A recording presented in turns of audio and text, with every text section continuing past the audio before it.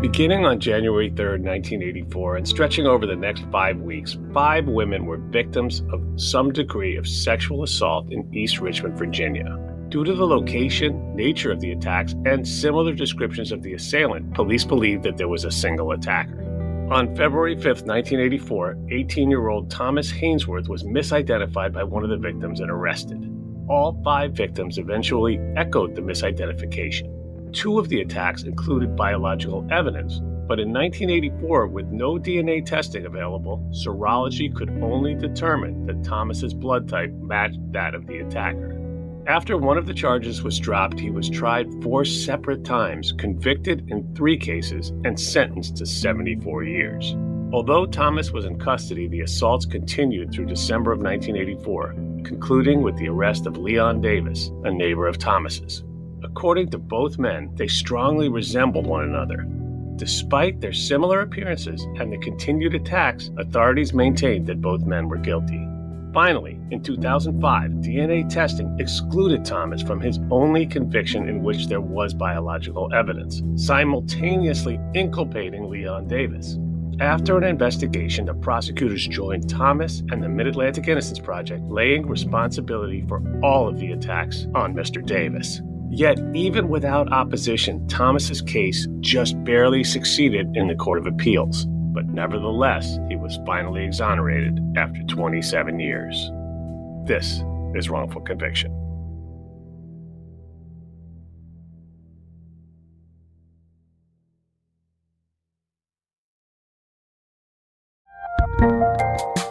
There's a lot happening these days. But I have just the thing to get you up to speed on what matters, without taking too much of your time. The 7 from the Washington Post is a podcast that gives you the 7 most important and interesting stories, and we always try to save room for something fun. You get it all in about 7 minutes or less. I'm Hannah Jewell. I'll get you caught up with the 7 every weekday. So follow the 7 right now. The Kakadu plum is an Australian native superfood containing 100 times more vitamin C than oranges. So why have you never heard of it? PR. No one's drinking a Kakadu smoothie? I'm JB Smooth, and that was a full episode of my new podcast, Straightforward, inspired by guaranteed straightforward pricing from AT&T Fiber. Get what you want without the complicated. AT&T Fiber, live like a gigillionaire. Available wherever you get your podcasts. Limited availability in select areas. Visit AT&T.com/hypergig for details.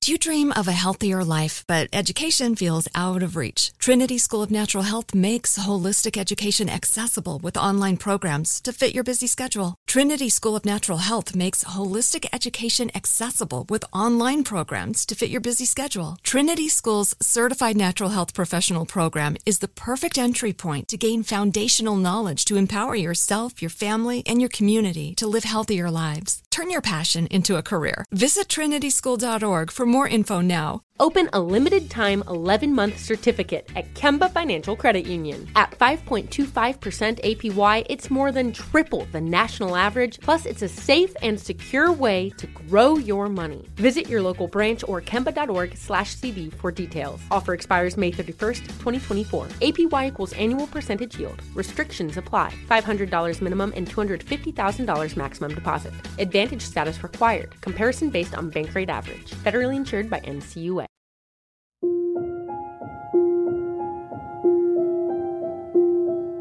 Welcome back to Wrongful Conviction. I'm your host, Jason Flom. I want to start by saying this episode demonstrates a classic example of why eyewitness identification is so terribly unreliable and why we must keep working to institute practices that safeguard us against the problems with cross-racial misidentification, as happened in this case, keeping an innocent man in prison for 27 years. And that man is our guest today, Thomas Haynesworth. Thomas, I'm so happy to have you here, even though I hate the reason why you're here. But thank you for taking the time to be with us on the show today. You're welcome. And with Thomas is somebody who our avid listeners will recognize. Shawn Armbrust is she's sort of the straw that stirs the drink at the Mid-Atlantic Innocence Project. She is an attorney, she's an advocate, she's a fighter, and she's my friend, and I'm super glad to have you here as well, Shawn. So welcome back to Wrongful Conviction. Thank you, Jason. It's great to be here, and it is always great to be with Thomas. So, Thomas, take us back, if you would. What was your life like growing up? Normal childhood. I grew up with three sisters and a younger brother, into sports, into music. Like I said, my childhood was fun and friendly. And you grew up in Richmond, Virginia, is that right? Right, Richmond, Virginia, right. So it sounds about like what a childhood is more or less, I don't want to say supposed to be like, but pretty much sports, music. I'm sure you had your ups and downs like any other teenager, but a series of terrible, terrible crimes sort of rocked the city of Richmond at this time. And Sean, can you describe to us what happened? So the crimes Thomas initially got caught up in were a group of 5 crimes between January 3rd and February 1st of 1984, and they were all rapes or sexual assaults. In a tiny corner of Richmond that's also right on the border of Henrico County, it was 4 crimes in Richmond, 1 in Henrico County, and these are eerily similar crimes. They happened at the same time of day, all white victims. They all describe, it's a fairly generic description because it's white victims describing a black perpetrator, but they all describe someone who looks fairly similar, someone who typically approaches with a knife, who has a series of kind of odd behaviors, says a bunch of odd things. So the sort of prototypical one of these crimes was either early in the morning or right around dusk.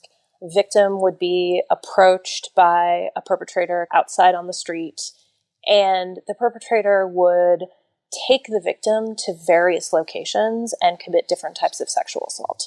So sometimes vaginal rape, sometimes oral sodomy, sometimes anal sodomy, and would make the victims kind of pretend to be his girlfriend as they were walking around. And when you're looking at a pattern like this, obviously not every crime fits precisely into the pattern. Some get interrupted. In this case, the attacker was pretty easily scared away. This is part of how he avoided being caught for so long. But it's that same basic arc. And these are terrifying crimes. And the first case, the one that set all of this in motion, I believe it was not only the crime itself that was so jarring, but also the location that it occurred in that drew the story to the forefront. So tell us what happened there. The first case took place on January 3rd, and the victim in that case went to her work at a church preschool, and she was waiting for students to come in for the day and was very quickly accosted by a rapist who held her at knife point, raped her, and ran away as the first parents started coming in for the day. And so, if you can imagine it, a woman she's in her late teens, early 20s, she is in a church, she is waiting for 3-year-olds to come in and is dealing with the fact that she's just been raped. So right off the bat, these crimes are really horrific and the kind of crime that make you think you're not safe anywhere, right? And I think it's that mentality that really started making these crimes particularly high profile in Richmond. And the second crime took place just a few weeks after the first, on January 21st, and it took place in a grocery store. Again, I think it added to the horror that these assaults were happening in places that we normally think of as being safe spaces, right? A nursery school, a grocery store, and they continued on with alarming regularity because then the time between the crimes started shrinking. So we're talking about on January 27th, so now only 6 days after the second attack, a man with a knife approached a woman outside of her home and demanded money and sex. She, luckily, went inside and slammed the door shut and locked it and called the police. So she escaped. Then on January 30th, so just 3 days later, an 18-year-old woman was abducted, raped, and sodomized at gunpoint in Henrico County, just a few blocks from the other attacks. And then on February 1st, so again, the windows are just shrinking faster and faster. A 19-year-old woman was abducted at gunpoint outside her East Richmond home. The gunman forced her to go inside the house, but he fled when the family dog began barking at him. And wow, what a close call that was. So all of these incidents happened within a 1-mile radius. This guy was almost begging to be caught. but he continued getting away with it. Now, because of the locations of the attacks, the description of the attacker, and the nature of the assaults, everyone was pretty much on the same page that it was one person that was responsible, right? But what happens in these cases that we see again and again is that there was a misidentification, which set this awful chain of events in motion. Take us through that, Sean, if you don't mind. Absolutely. So Thomas was walking to the store to get sweet potatoes for his mom, and one of the victims saw him and said, "That's my rapist." She called police. Police came, picked him up, arrested him, and then 4 more victims identified him as the perpetrator. And that was it. Now, these are all cross-racial eyewitness identifications, and that comes with its own problems already. And we find out later that the actual perpetrator did, in fact, resemble Thomas as well, just adding to the confusion and making it even harder for the victims to make the correct ID. But before we even get into that, Sean, can you tell us a bit about cross-racial identification in general? So what we know, and we know this based on now decades of social science research, is that people are not good at identifying people of different races. We also know that white people are particularly bad at identifying people of different races, particularly when those people are African American. So what we have seen over and over and over again is that the likelihood of an error by an eyewitness is just magnified when it is a cross-racial identification that is a white person identifying a black person. If you look at the actual percentage of black on white rapes in the country, it is infinitesimally small. If you look at the percentage of DNA exonerations in rape cases that are black on white rape, it is extraordinarily large. And just those 2 numbers kind of tell you all you need to know about the enhanced risk of error when you have black on white ID. Yeah, and it fits into the stereotype, this sort of racist mythology that has been a part of, unfortunately, our culture and our judicial system for as long as we've had one. And then you can't look at the cross-racial nature of these crimes and not talk about where you are and when you're there. So you're in Richmond, which is the capital of the Confederacy, and it's 1984. And you cannot divorce these cases from that time period and that place either. Now, Thomas, tell us what happened when they arrested you and what was going through your mind. When they stopped me in the morning and they said, "This lady, she picked you out and she can identify you." They asked me where I was going. I said, "I'm going to the store." And he said, "Where can you stay right here? She can identify the person." I said, "Yeah, I ain't got nothing to hide. I'm quite sure I'm not the one." So they went and got the female victim, they brought her back, and she looked at me like she wasn't too sure. And then police said something to her. Then she looked at me again like she wasn't too sure about the person. And then they did it for the 3rd time. They talked to her, and the 3rd time she just put her hands up. And then they came and said, "You was under arrest." And I said, "Under arrest for what?" And they put the handcuffs on me, and they put me in the back of the patrol car, and they took me to the Richardson jail. And when I got down there, that's when it came to reality to me what was going on. They charged with rape, abduction, and breaking the interest. I didn't know what to think,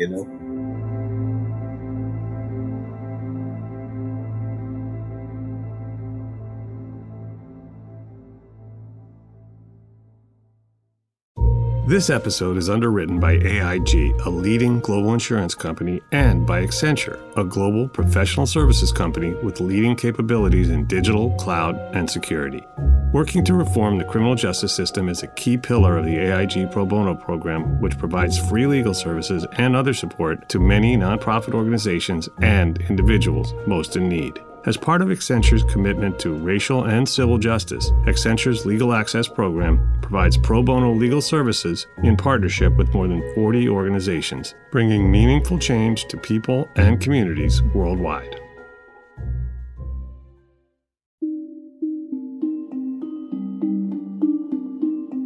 Okay, so the initial identification, at least from your perspective, looked shaky, right? The victim seemed to go back and forth a few times until throwing her hands up in the air. Then you're arrested, and eventually all 5 victims misidentified you as the attacker. All 5 dealing with the cross-racial nature of this ID, as well as the fact that you actually did resemble the attacker. So you're charged with rape, along with a slew of other charges that came with each incident. I'm talking about abduction, breaking and entering, robbery, and then you go to trial. One of my lawyers, they came with suggestion, you got these serious charges. I think it'd be best you go ahead and plead guilty, get a life sentence, get first parole.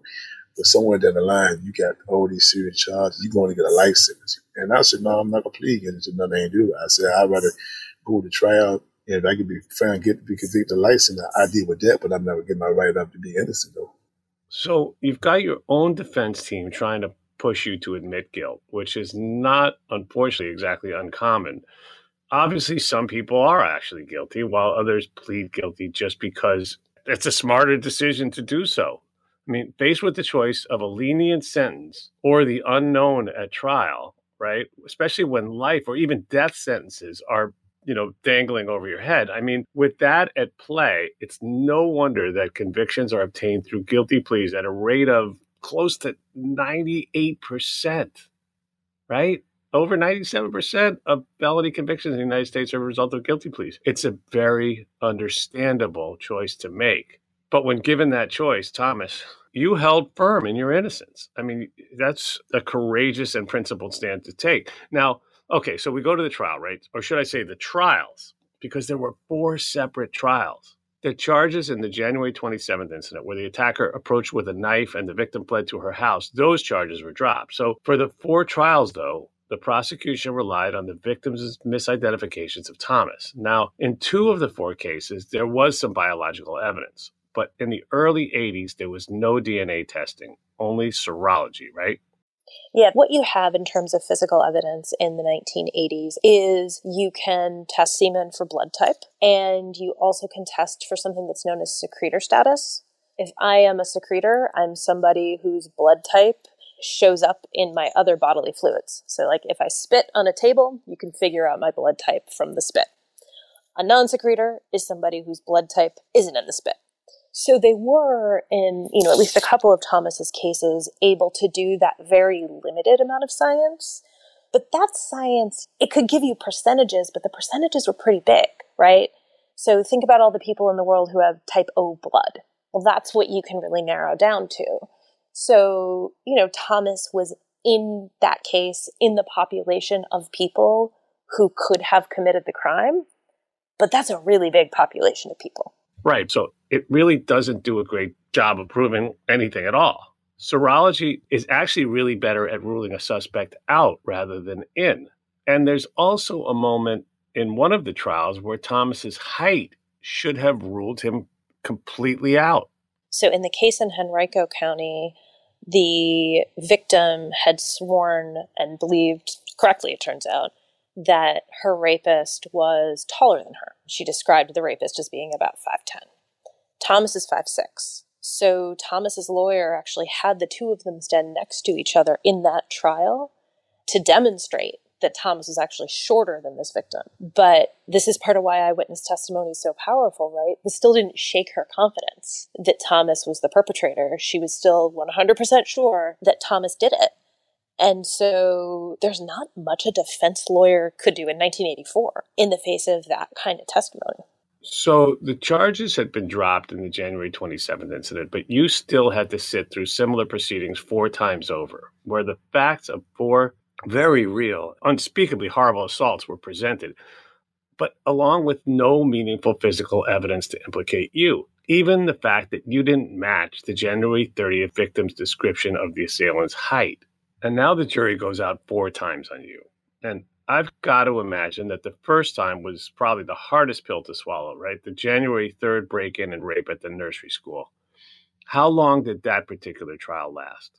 I'm in the first trial. That last, I think, a day and a half. The jury could not come to a verdict. And the judge sent it back home overnight and told them to think about it. And they came back the next day, I think about 3 hours, they deliberated. Then they came back with a guilty verdict. And I was devastated. My family was devastated because the 3 charges at the beginning was rape, breaking and entry, and robbery. But Lord got them to dismiss the robbery charge, so it left the jury only with 2 charges, rape and breaking and entry. They came back, they found me guilty of rape, but they found me not guilty of breaking into the entry. the perpetrator had to break into the place to rape the person. So I was wondering how you can find me guilty on one and not the other. And I noticed something about the jury in all my trials. Every time they found me guilty, they give me the lowest sentence on each charge. If it carried 5 to life, they give me 5 years. If it carried 20 to life, they give me 20 years because they had no sustained evidence that placed me at the crime scene. The only thing they had is her words against my word. So now you're sentenced to 10 years. And I mean, this would seem to be the worst day in anybody's life, but you have to still stand trial in these other cases. Then you got 36 years for January 30th. Then you were acquitted for the January 21st incident and finally wrongfully convicted again for the February 1st incident and sentenced to another 28 years. I mean, it's hard to even read this stuff. And you lived it. And thus begins your saga of being a number instead of a name. When I got into the penitentiary, my thing was that I'm not going to sit here and lay down and take this. I'm not going to sit here and be a part of this corrupt system. I'm not going to sit here and accept and separate from my family and my life, at the age of 18. I'm not going to sit here and waste all my life in penitentiary. So I had a goal that I'm going to fight to the end. I had things I know I had to do. When I first got into the system, the first thing I asked for the law library was, and I signed up for that. Then I signed up for the GED class, and I signed up for college. So my thing was that, I want to prove these people wrong. Now I'm in a place that I had to grow up overnight. I had to become a man overnight. It took me 3 years just to open up to people. I did nothing for 3 years, just work and went to school. I had to learn quick and be quick on my feet and thinking all the time. And, I had a couple older guys guide me, tell me, look, young brother, sign up for school, take all the trades and take every opportunity you can get. Some of the guys have steered me in the right way and they gave me good advice, and I took heed to that. Well, it sounds like there were some good people in there who were mentors to you. So I guess there was a little bit of light in this miserable, dark tunnel that you were in. And now we've got to turn our attention to a very important part of this terrible story, which is that while you were incarcerated, when the rapes should have stopped, they didn't stop at all. They actually increased. They continued throughout the East Richmond area, where another at least 10 women reported being attacked by a young African-American man who actually asked his victims to call the police and referred to him as the, quote, Black Ninja. Now, on December 19th, 1984, 2 Richmond residents saw a man following a woman down the street. He was arrested. This was a guy named Leon Davis. Now, this is crazy, right? So Leon was actually your neighbor, Thomas, and you saw him on January 30th, right after that incident. But it didn't click for you, right? The dots didn't connect until you were hearing the victim's story and the witnesses at your own preliminary hearing for that incident. Right? What happened was on January 30th, I was at my niece's birthday party, and I came outside in the front. One of my friends, we was on the front talking, and Leon Davis came from the side of the house. He was limping. And I looked at him, I said, what happened to you? And he said, I would come down to Albertown, messing with them white girls down there. And so they said, man, you don't supposed to be down there. He said, yeah. He said, they chased me, and I fell and hurt my leg. At that time, I had only one interaction with him. So then when my preliminary hearing, when the victim said what happened, how she told her friend and they chased him, I was saying to myself, wow, that was the day of my niece's birthday party. I was at home that day. And I told my lawyer, I said, look at this guy named Leon lived in the street from me. I think he had something to do with it. And I told the detective Hart also, the lead detective on my case. But, my word fell on deaf ear. They ain't paid me no mind. And if only they would have, who knows how many of these other crimes could have been prevented. Sean, tell us about this Leon Davis guy and how they managed to miss what should have been obvious signs. So, in the opinion of the Richmond Police Department and the Henrico Police Department, the crimes that Thomas was convicted of, those types of crimes, stopped when Thomas was arrested. And there was a break in crimes like this until April. And that is when Leon Davis, according to the original government narrative, began his crime spree. I think what the police missed, of course, is that he just never stopped his crime spree. But he was committing crimes that looked an awful lot specifically like the last crime Thomas was convicted of, which is the one in Henrico County where he made the woman walk around and pretend she was his girlfriend. And so he was able to keep committing these crimes in an incredibly brazen way until his arrest in December of 1984. One of the most interesting stories, I think, in this case is one I didn't believe when Thomas told me at first. He told me that when he and Leon were locked up together, Leon approached him in the Richmond City Jail and said, "Hey, we kind of look alike. I've got a hearing coming up in my case. Would you, Thomas, mind standing in for me, Leon, at defense table to see if we can confuse the victim, to see if the victim would identify you instead of me?" Wow. And I thought Thomas had to be making that up because it's too crazy to be true. But I actually confirmed it. So this is something Leon knew. It's something Thomas knew. And even though it didn't appear that the police were putting two and two together, there was one interrogation record of Leon Davis where he was asked if he knew Thomas. But I think for a lot of the police officers at the time, there's that ongoing stereotype about Black men being sexual predators. And so I think it was probably quite conceivable to the police department at the time that there could just be two people who were Black men going around and doing the same thing. I mean, it's a crazy coincidence. And you mentioned earlier, Sean, about the fact that these crimes are exceedingly rare. In fact, that stereotype is based on nothing. Yeah. I mean, the lone Black beat cop in Thomas's neighborhood, he apparently told detectives at the time, like, "I think you've got the wrong kid. Like, this just isn't him." But detectives didn't buy it. Even the juries struggled in this case. The January 3rd rape that went to trial first was supposed to be the strongest case. But as you heard Thomas say, the jury really struggled to reach a verdict. And that first case sentenced Thomas to 10 years. And that was supposed to be the strong case. So even at the time, there should have been warning signs that this wasn't right. And someone should have put two and two together, but they didn't.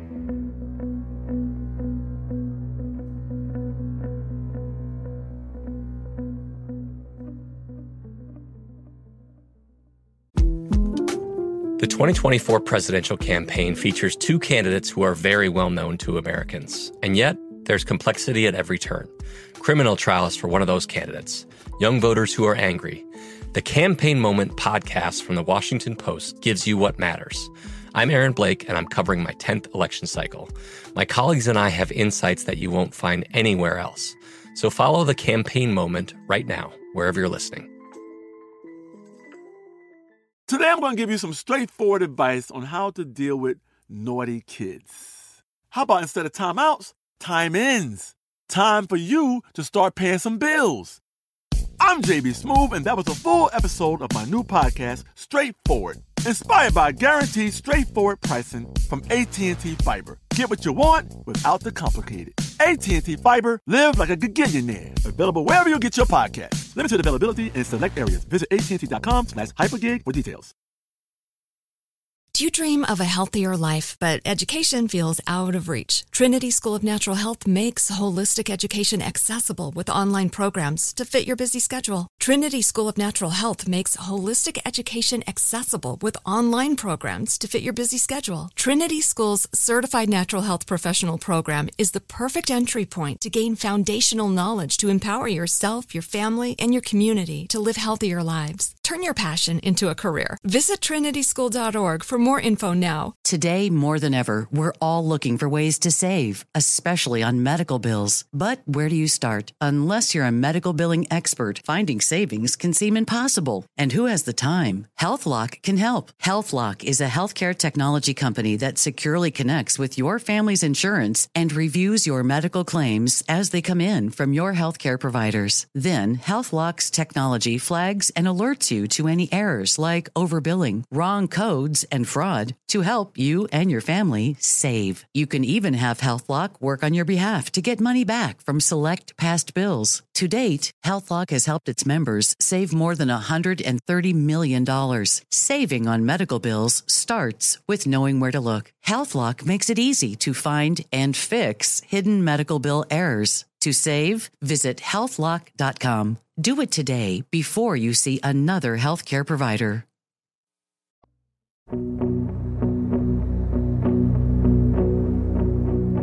Okay, so let's get to the good part, because in Thomas's case, just as his trials were particularly screwy, the process of getting him out took some twists and turns that we don't often see. All right. Thomas's case first came to our attention because he wrote to us. But the context in which he wrote to us was a little bit different. There had been several people at that point who had been exonerated based on DNA tests done on evidence, like little tiny clippings of evidence, clippings of Q-tips, clippings of underwear, clothing, that had been saved by a particular analyst at Virginia's Department of Forensic Science.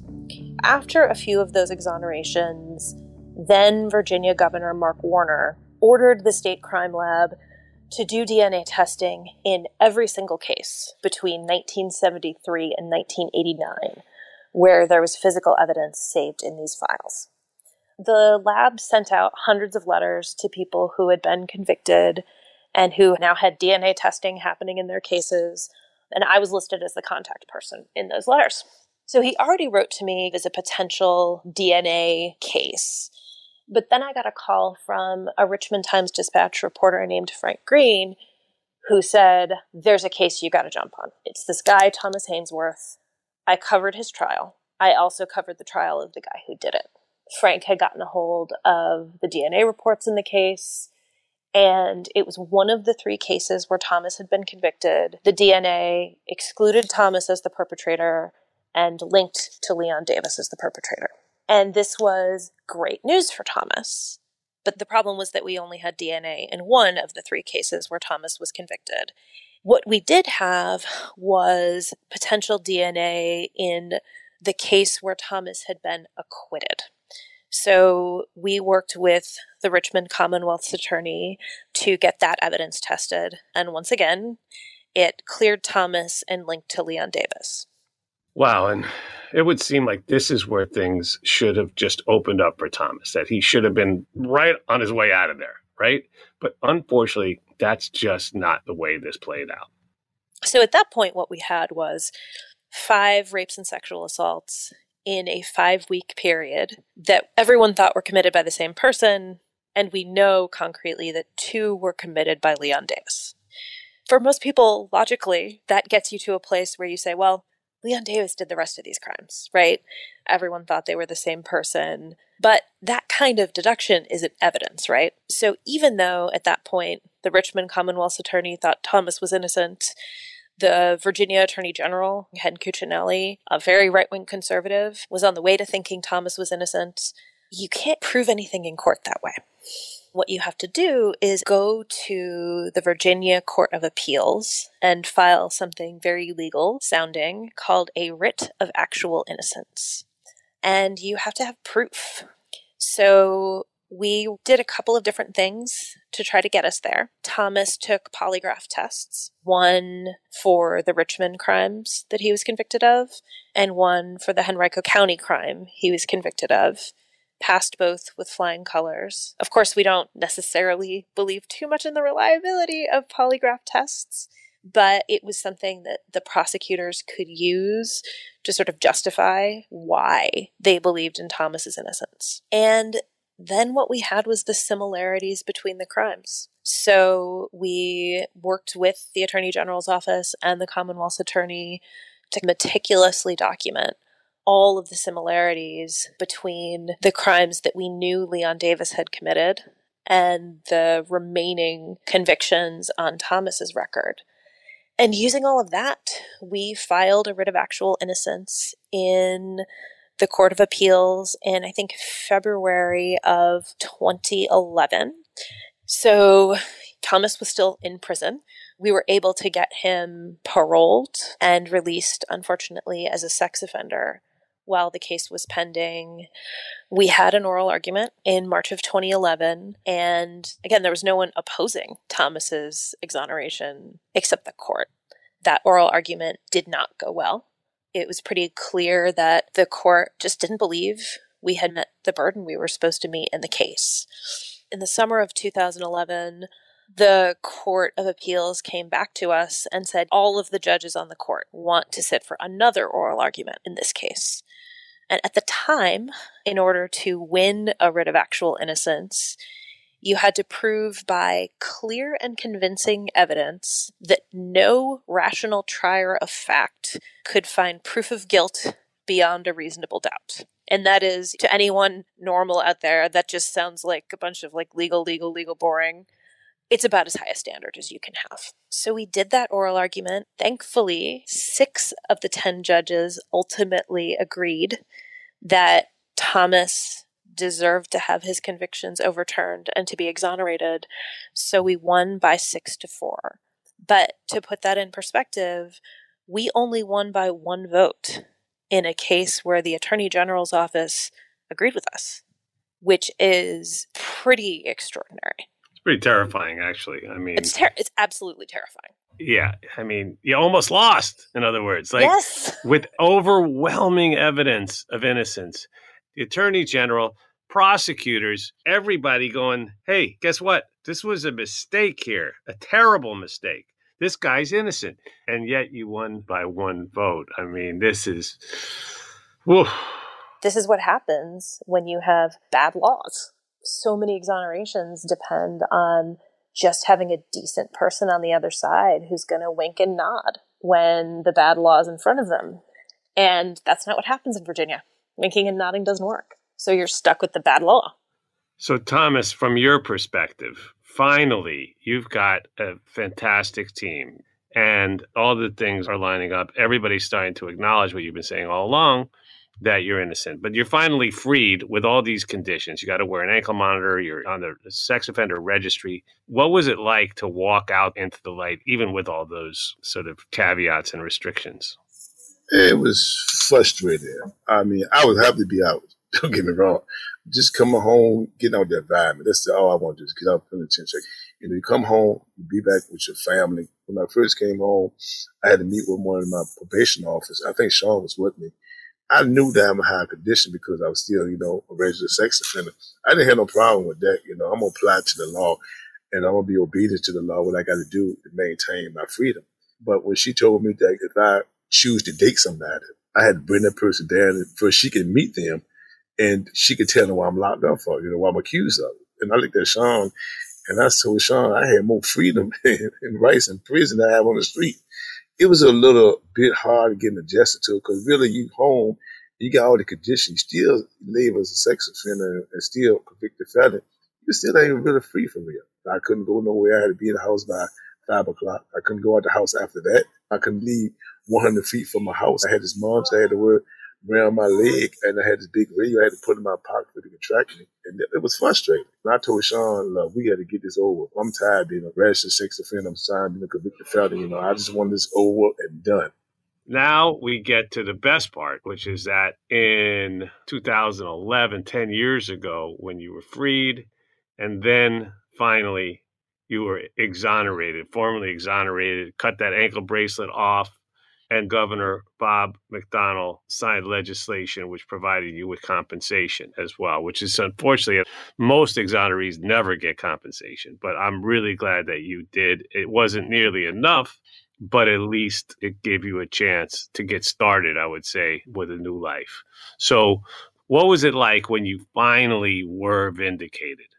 It's something that I've been striving to do since the day one. That's to prove my innocence to it. I mean, Sean and Ken Cuccinelli, you know, they did an outstanding job. I couldn't ask for nothing better. I mean, just being liberated, being back and getting these crimes off my back, get my name stored back, be the person that, you know, you are, not be who they want you to be, a rapist monster that they portrayed me to be. That's all I want, you know. Once I got my name cleared, nothing else mattered. You know, the day she called me and said, hey, you won 64. I didn't care. Like she said, we won by 1 vote. And I did a function one time. And one of the judges who went against me, he got there and spoke. And when he got there, he looked at me and said, Thomas, I'm sorry, I got it wrong. I went against you. I told him, hey, I don't hold no grudge against you. What happened, and I'm free. That's all that matters. That call is one of the best calls I've ever gotten to make. So now we turn to my favorite part of the show, which is called Closing Arguments. And Closing Arguments is part of the show where I, first of all, thank both of you again, Sean Armbruster from the Mid-Atlantic Innocence Project and Thomas Haynesworth, for sharing your incredible stories here today and just for being who you are in the world, because I can't even describe how much respect I have for each of you for different reasons. And with that, here's how Closing Arguments works. I'm going to turn off my microphone, kick back in my chair, and leave my headphones on, probably close my eyes, and just listen to whatever else you want to share with our audience. Let's start with you, Sean, and save the man, Thomas Haynesworth, for the final closing argument. So what I want to say is that sometimes people listen to these stories and hear them as proof that the system works. They hear them as proof that, well, we got it wrong, but eventually we did get it right. And in every single one of these cases that I have worked on, every exoneration I've seen has been an example of the system actually not working the way it was intended to work. Innocent people getting out is the opposite of what's supposed to happen. There's an extraordinary confluence of circumstances that has to happen to even put someone in a position to be exonerated. Mary Jane Burton, the lab technician at the Department of Forensic Sciences, had to decide that she was going to be the analyst who kept random clippings of stuff in her files. She had to be assigned to Thomas's case. 3 other people had to be exonerated. The governor had to order testing in those cases. The lab had to agree to notify people, and that person had to be me, and Thomas had to be Thomas. All of those things had to happen just to put Thomas in a position to even prove his innocence. And then from there, the scariest thing to me about Thomas's case is that the standard to actually win was so high that the court wasn't necessarily wrong that we should lose. That's how high it was, even in a case where innocence is as obvious as Thomas's. And we won anyway. And so his freedom isn't the result of anything going the way it was supposed to. It was really the result of everything going the opposite of the way it's designed to work. So for all of you out here who are taking the time to learn about this issue, which is super important and one of the many reasons why I think Jason is a national treasure, try to remember that changing that system is absolutely crucial if we really are going to try to protect people who get convicted of things they didn't do. Thomas, over to you. Yeah, I just want to say to the Innocent Project, to Sean, I sure appreciate the hard work that y'all do, Peter Newfield and all of them. I can't speak no higher more about the Innocent Project. I just want to say to people, wherever you're going through, you feel you've been wrong, convicted, wrong, accused, don't give up. Stand on your ground. You know, if you don't give up, eventually you will overcome. If you know anybody who's been wrong, convicted, speak up for them. I'm living my best life. Things ain't turning where I want them, but they ain't turning out better for me. And I just want you to continue to strive. Don't give your claim up to be right. Stand on your innocence and stand up for yourself.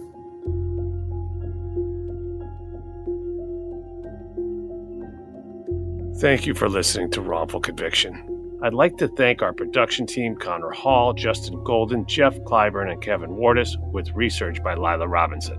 The music in this production was supplied by 3-time Oscar-nominated composer Jay Ralph. Be sure to follow us on Instagram at Wrongful Conviction, on Facebook at Wrongful Conviction Podcast, and on Twitter at Wrong Conviction, as well as at Lava for Good on all 3 platforms. You can also follow me on both TikTok and Instagram at It's Jason Flom. Wrongful Conviction is a production of Lava for Good Podcast in association with Signal Company No. 1.